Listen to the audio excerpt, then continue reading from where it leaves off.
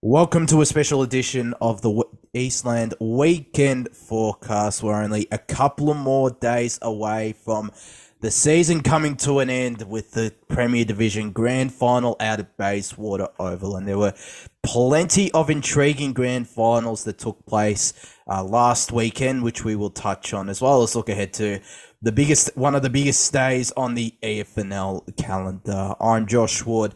And I'm joined just by Dylan Smith over the Zoom screen. It's a bit of a quaint podcast crew to end the season, Dill, but it's great to be alongside you and talking about what a massive weekend ahead and what was a big one once again last weekend.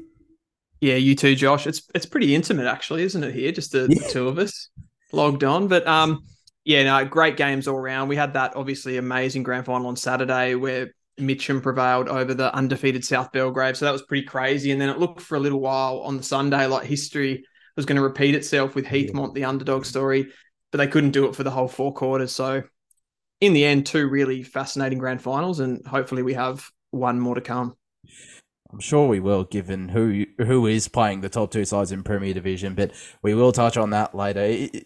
This podcast is basically a mixture of the weekend recovery and the weekend forecast. We'll still stick with the weekend forecast, but let's take a look back at that second division grand final first up out at Walker Park the day after Mitcham's success and the day after Baronia hosted grand finals. It was the Hawks that got up 15-8, 98 to 9-12, 66, capping off what was a very dominant season. Their one loss coming by just 1 point at the hands of Ringwood back, I think, in round 7 or 6 or something like that. It was a long time between losses. It still is, but the Hawks were able to cap it off, and there were many stars. Damon Fairchild leading the way as the best on ground or the blue ribbon medalist for the day. There was Mitch Mellis getting a heap of touches. Josh Begley with the 3 goals. Ben Robertson up forward with 4. For Heathmont, there were plenty of stars still, but you were at this game. I was on other duties, but what you make of it? From just looking from the outside, it looked like it was just a 10-minute patch in that third quarter where Baroni played the style that they enjoy playing and were able to run over the top of Heathmont. Yeah, Heathmont really brought the pressure in this game. They didn't do a lot wrong, and they're going to be super. I think when they look back on this after the disappointment of actually losing the game, they'll understand that they put in a really good performance. The pressure was there. The turnover game was there as well. But I think Baronia in the end just had a little bit too much star quality. And as we've said on multiple platforms this year, that those really, really high end teams, they can just put you away in one quarter. And that's exactly what happened here. I think if Heathmont look back, they'll probably see that second quarter as the one that got away a little bit. So Baronia, there was just a period in that second quarter where Baronia went to sleep. Heathmont got on top a little bit in the clearance, which was probably the only time in the actual day they got on top in the clearance. They also had the pressure on the ball carrier. So pressure stats were plus 17 to the Jets. They had the territory battle 13 inside 50s to 9. And over that period in the second quarter, they only kicked 2 goals 3 to 3 goals 1. And I think that was the period where they probably could have opened up a little bit of a margin, even if it was only 2 or 3 goals, and put some more scoreboard pressure on Baronia. Then Baronia come out in that third quarter, and I think there was probably 5 minutes where the Jets just held those gun players, and then they just went bang. And it was the likes of Mitch Mellis, Josh Begley, Hannon. I thought Jaden Collins had a fantastic first half. I thought if you had done the medal at halftime, Collins definitely would have got it. He had 26 touches, 10 contested possession, 2 clearances. He was fantastic, and he was doing a lot of intercept work as well. In the end, it was just blown open in that third quarter. Heathmont tried to fight back a little bit in the last, but the scoreboard got away from them too much, and Baronia were just able to sort of play the scoreboard in that last quarter, and that was the day in the end, really. And I think, yeah, that second quarter, I think they'll probably rue a few chances in that one, but overall, I think this one played out how we expected. You talked about Baronia, the fact that they lost one game for the season, but they were really up there with those undefeated sides Yeah. like a South Belgrave and Donvale or the other one, who they weren't undefeated, obviously, but just lost the one game. Baronia were probably the strongest of all of those teams, really. Yeah, they were. Well, Donvale and South Belgrave, they don't have really any weakness, but you look at Baronia each and every week, that I feel sorry for Matt Clark or whoever has to name the best, just because they're always getting consistent performances, and obviously you got those players that can just take it up a notch, that play at another level, such as Malice, who had 32 touches in the end. Jared Lake as well, another Team of the Year appearance and a goal even on grand final day, which definitely shocked me in that third quarter. Damon Fairchild he's probably in that middle range, but he proved he can be a definite star. But also Max Brasher and Josh Beakley, who have come across. Jaden Collins is a superstar, as is Harry Burgess. So just they've got such great contributors all across the park. There's no weakness, and they're playing like a Division 1 club at the moment. Yeah, 100%. I've got a question to throw to you, Josh. Do you think they got the medal right in this game?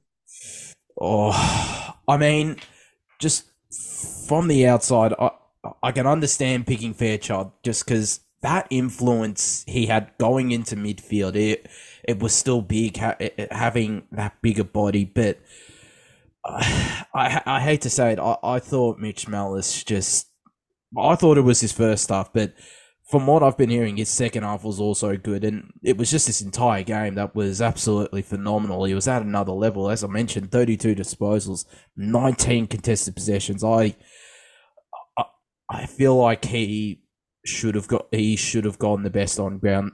Not disrespecting Damon Fairchild, I thought his game was magnificent. It was great. Oh no, it's more about how well Mellis played, not that Damon Fairchild played badly. I mean, all their stars played well, but Mitch Mellis, he's just that perfect player, isn't he? Like he's highly skilled, he's fast, and he's also like the junkyard dog. Like he's the guy that gets in, does the in and under work as well. He just does everything. He's a freak. He can pick up the scraps too. Like I think there were times where he was throwing down back for a little bit as like a somewhat of a quarterback or as intercepting. He can do it all. He's the best player in Division 2, I reckon. Or some might say there's others, but Mitch Mellis is just, when he's on his game, he's at another level. He's got that top level experience. He's a former Eastern Ranger, best and fairest, and has played, with Vermont, with Williamstown in the VFL. He's just that experience alongside Josh Begley. It's taken Boronia to another level. It's he's a once in a generation talent. Or I shouldn't say that. He's just a superstar of the division, and I feel like Boronia are grateful that they have someone of his quality on that list. From a Heathmont side of things, I thought Campbell Evans in ruck was absolutely immense once again. Mullinger McHugh had his moments, but Evans just shouldering that ruck load, put in an absolute workload. Jordan Haynes, I also thought was pretty solid. Liam Malone up forward was a pretty good target, but when you're getting no impact from Finn Brown, when you're pushing him up into centre wing, when his normal habitat is that forward line, you're gonna just have that one period where Boronia get on top, but it just shows the effort that Heathmont put in and shows that they're obviously not just relying on Finn Brown in that forward line. Oh yeah, and that kudos to all of those forwards in that forward six or whatever it is, that just the pressure that they put on Boronia. The press was just up there and it was ferocious all the time, and that meant that players like, I think Harry Isaacs had a really good game, just intercepting basically from that pressure that was being applied to Boronia. They tried to go for that long kick out, and Harry Isaacs was sort of under everything. I thought Chris Colombo had a really good game, tried hard. He got injured in the last quarter. I think it was a reoccurring hamstring injury, so best of luck to him with that. But yeah, he had a really good game. Brayon, he was really good in the forward half, especially when they were trying to fight back in that last quarter as well. So they can absolutely hold their heads high, and just the luxury that Boronia have to, when it was a struggle in that first half, to be able to put some of those gun players, like just move a Josh Begley into the midfield and try to win you the game. Like it's so hard for Heathmont. It's a luxury. It genuinely is a luxury, and I think that's one thing that Matt Clark has always mentioned whenever we've chatted with him on pre-game, just having that versatility, that flexibility to move players around. It's just, It's so handy, and it's only going to hold them in good stead in 2024. Let's have a look at the Division One Grand Final, which was the first Grand Final that took place last weekend at Tormore Reserve. And as you mentioned, Dill, off the top, it was an absolute classic, the closest Grand Final of all four so far. And it was Mitcham pulling off a massive upset, knocking off the previously undefeated Saints 8-10-58 to 8-5-53. We were both at this game, Dill, and well, I feel like the margin doesn't reflect how good Mitcham were, particularly that second half. They were trying everything to keep South Belgrave in this contest, weren't they? Oh yeah, they definitely missed some opportunities in that final term, especially. But I saw this game. I don't know if I saw it the same as everyone else. I saw it as definitely a tale of two halves. So I definitely thought South Belgrave were the better team for the first half, particularly the first quarter. Mm. And I mentioned it like numerous times I was on Boundary that day, and I was talking about how Mitcham were doing all their scoring from stoppage, and South Belgrave were doing all their scoring from turnover, and that's sort of how those two teams have played all season. So they were just sort of both playing to their strengths. When I got into the halftime, on the halftime show, I sort of said that sort of profile that South Belgrave were playing was going to be more sustainable because, the game's going to sort of congest up, and then Mitcham aren't going to be able to get those opportunities to score from stoppage like that, because it is a little bit more difficult to score. But they just it was just a big struggle this game for the first half, and then Mitcham were able to just sort of break free in that third quarter. I just wanted to share some of the stats throughout the game. So Mitcham won the clearances in every quarter, so that was just a constant throughout the game. But quarter one, so South Belgrave, they're +8 in contested possession. They've laid 7 more effective tackles. They've created 8 more turnovers. They're +9 for inside 50s and +2 for marks inside 50. So definitely they had the better of that first quarter. Yeah. Then you fast forward, it's still Mitcham +6 in clearance, as you'd expect. But then it goes to -4 for South Belgrave in contested possession. So Mitcham are starting to wrestle a little bit of control back in that second quarter. Mitcham were +4 in tackles as well, but South Belgrave they were still winning the turnover game. So +3 in turnovers, +6 in inside 50. So they had the territory, and +2 for marks inside 50. So they probably still had the better opportunities, but Mitcham were able to hit them on those forward half clearances when they got them. Then the third quarter, that's when it really started to turn in Mitcham's favour. They go +4 in contested possession, +4 for turnovers. So that's the first quarter where they actually started to win the turnover game. +7 for inside 50. So they got territory on their side. And that was when they scored their first goal from turnover, Mitcham. You go to the fourth quarter, they're +4 again in contested possession. They're +3 from the turnover. So they've still got that control of the turnover game. And that quarter, they kicked 2 goals, 3 from turnover in that last quarter. And I just see that as a difference of being able to, you had a clearance versus a turnover game, and Mitcham being able to wrestle control of that turnover game in their favour. I think that won them the game in the end. There was a couple of little things for South Belgrave. Like I think Silva, his injury he was getting managed with throughout the game was probably a big part of that they weren't able to be as effective from that source. But yeah, credit to Mitcham for how they were able to stay in this game when South Belgrave were probably the more dominant team and then just hit them.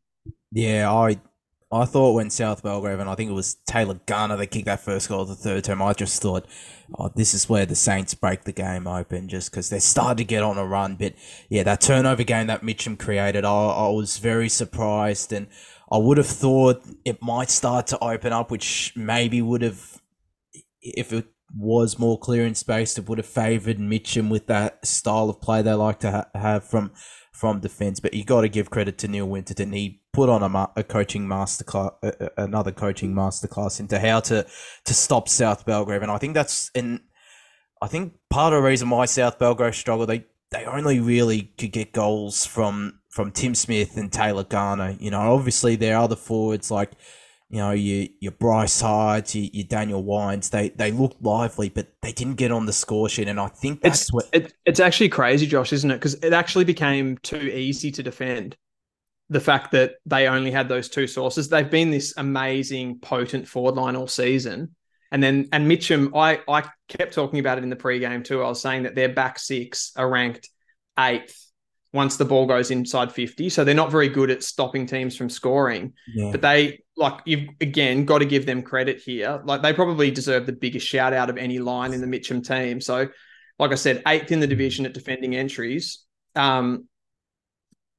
They conceded 64 points per game, and that was on the basis of conceding 42 entries a game on average throughout the season.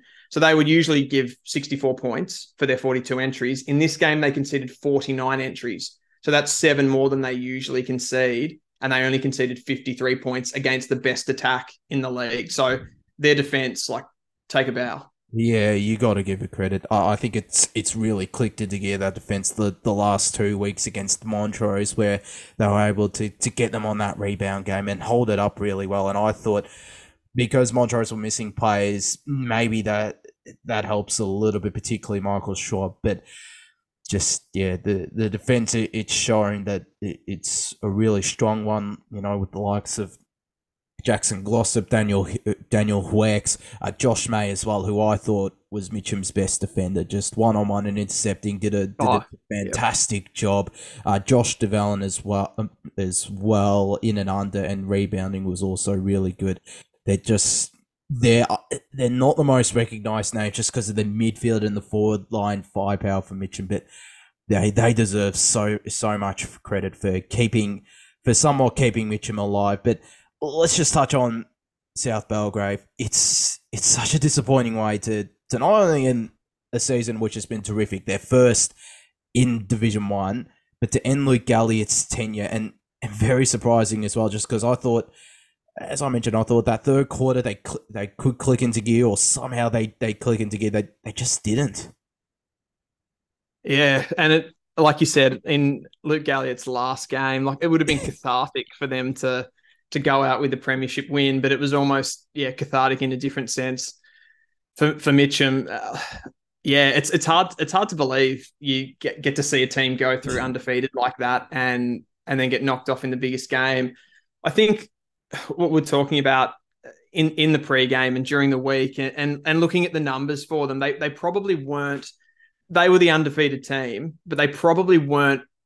The gap between them and the next best team in this division probably wasn't as big as some of the other ones. So they probably were the most susceptible. And I think the way you have to look at this is not that, they've bottled it in the grand final. I think you have to give them credit for winning those games during the season, to go undefeated and to keep backing it up every week when, it's local footy. You've got injuries, you've got player unavailability and stuff like that. And they just kept coming back and winning. And I think you've got to look at it glass half full, and just the fact that they were able to get to another premiership after going up into Division 1. It's a phenomenal effort. So we've got to look at the positives, I think. Yeah, I think there's plenty of positives, and there's plenty of, it's a bright future as well, with the 19s and the reserves all making grand finals. But you do have to give them, it's a tremendous season.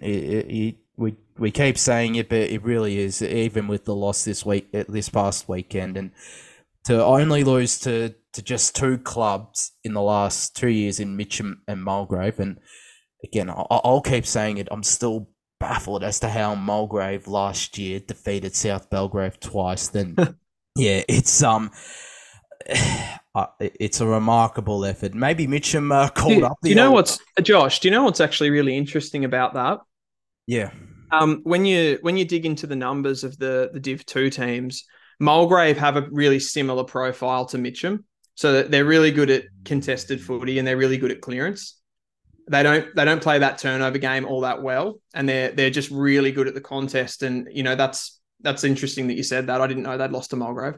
Maybe that's a bit of that. Maybe that could potentially be a factor, that teams that enjoy scoring from clearances have made South Belgrave a bit more susceptible. But I don't know. Maybe I was thinking as well. Mitcham, New Winterton called up the old Mulgrave coach Ryan Webster from last year, and I don't know. Maybe asked him to how to defeat South Belgrave. But let's touch on Premier Division, and let's touch on that preliminary final quickly.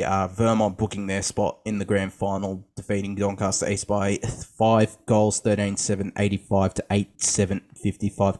We'll just touch briefly on Doncaster East and go on through the goal kickers and the best. Daniel Nielsen with 5, Connor McCafferty, best on ground. The captain leading from the front will be key for them this weekend. Tom Bell McHoskin with 2 each, and Simon White, another magnificent performance. But I mean, it's still a great effort from Doncaster East to have gone this far, to have played not their first game, but their first ever final out of Bayswater Oval at the Premier Division level. And it's a terrific effort. At the start of the final series, I was thinking I tipped East Ringwood in that first elimination final, and I thought even if they passed East Ringwood, they wouldn't pass Bourne. But to Ryan James and Doncaster East's credit, they put together a really good final series, another good one, and there's something to build on in 2024. Yeah, 100%. They had a nice little finals run, and I think particularly they got their best players really firing in that back half of the season, so that's really promising for them.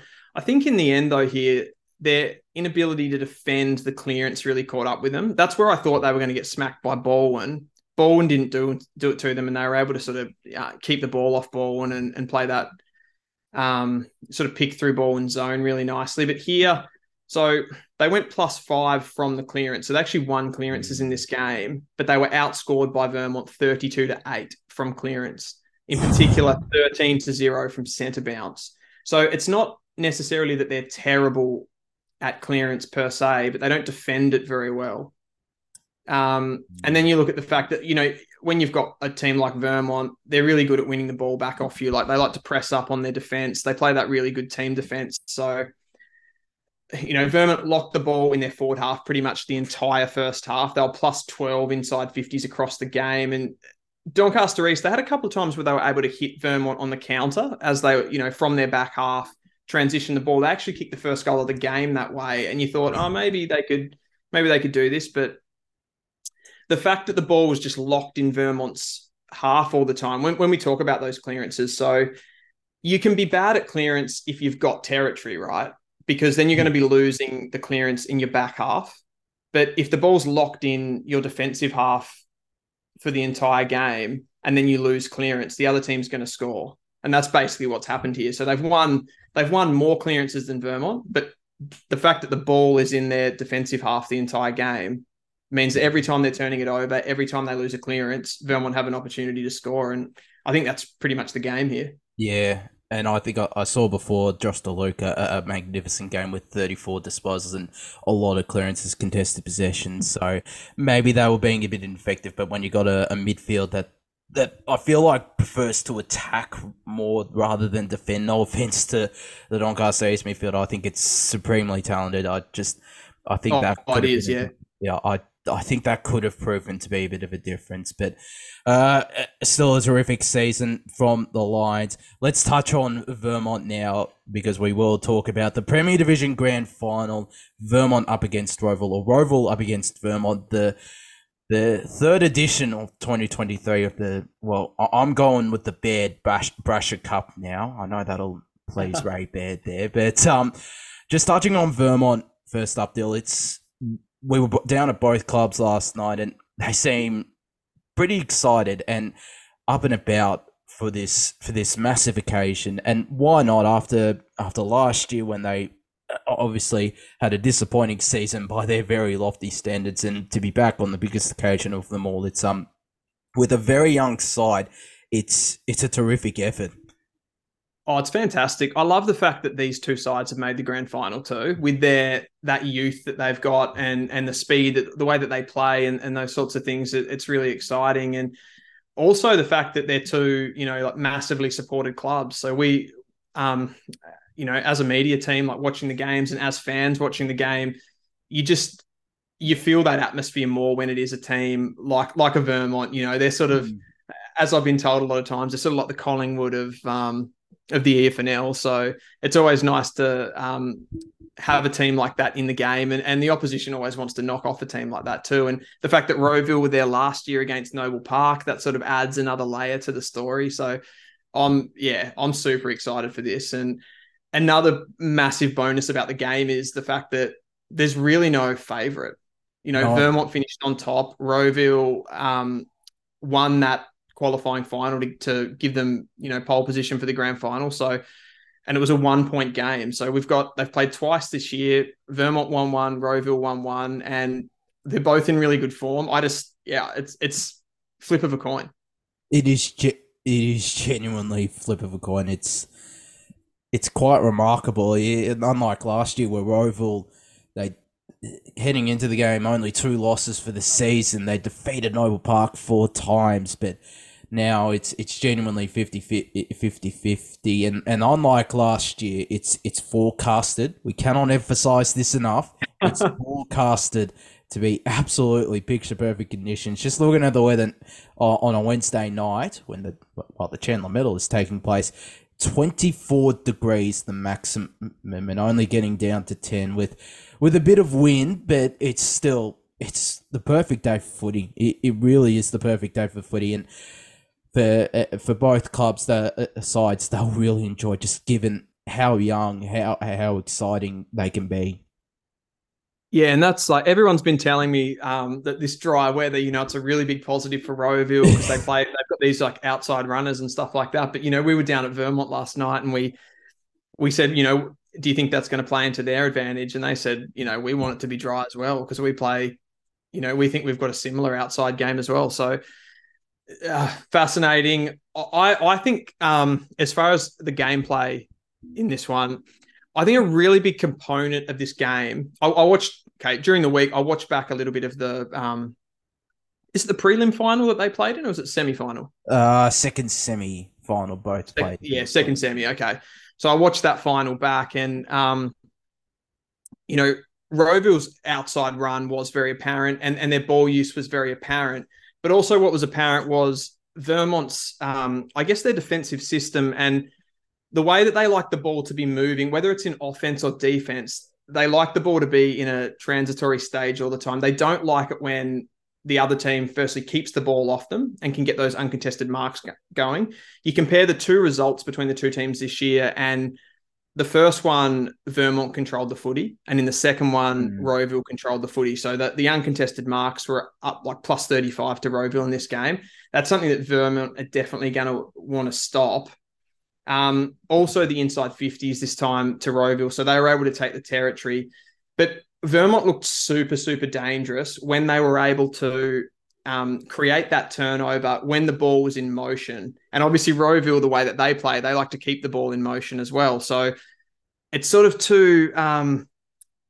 I just genuinely think whichever one of these teams implements their game plan on the grand final day, which is whether that's, Vermont sort of sitting back, letting Roeville take the ball and then getting it back off them and getting it back off them in an advantageous position, sort of in that forward half area and being able to hit them really fast and get it down to the likes of a Kalkovsky or a, Nielsen, who now's popped up with 5 goals in the prelim as well. And for Roeville, I think if their ball use is really good and they're going to come out of the clearance probably on top and get that run going on the outside, if they can get their ball use, use exemplary ball use inside 50, I think they're probably going to be too good for Vermont. Yeah, and I think whoever settles down quickest as well, it's going to hold them in good stead. So that way they'll be able to implement that game style because it is a big occasion. And I feel like Roeville, with that familiarity on the biggest stage of them all and with Bayswater Oval as well, it could hold them in good stead. Let's go with the all-important Is that your tip? Yeah, that's my tip. My margin, I'm going to go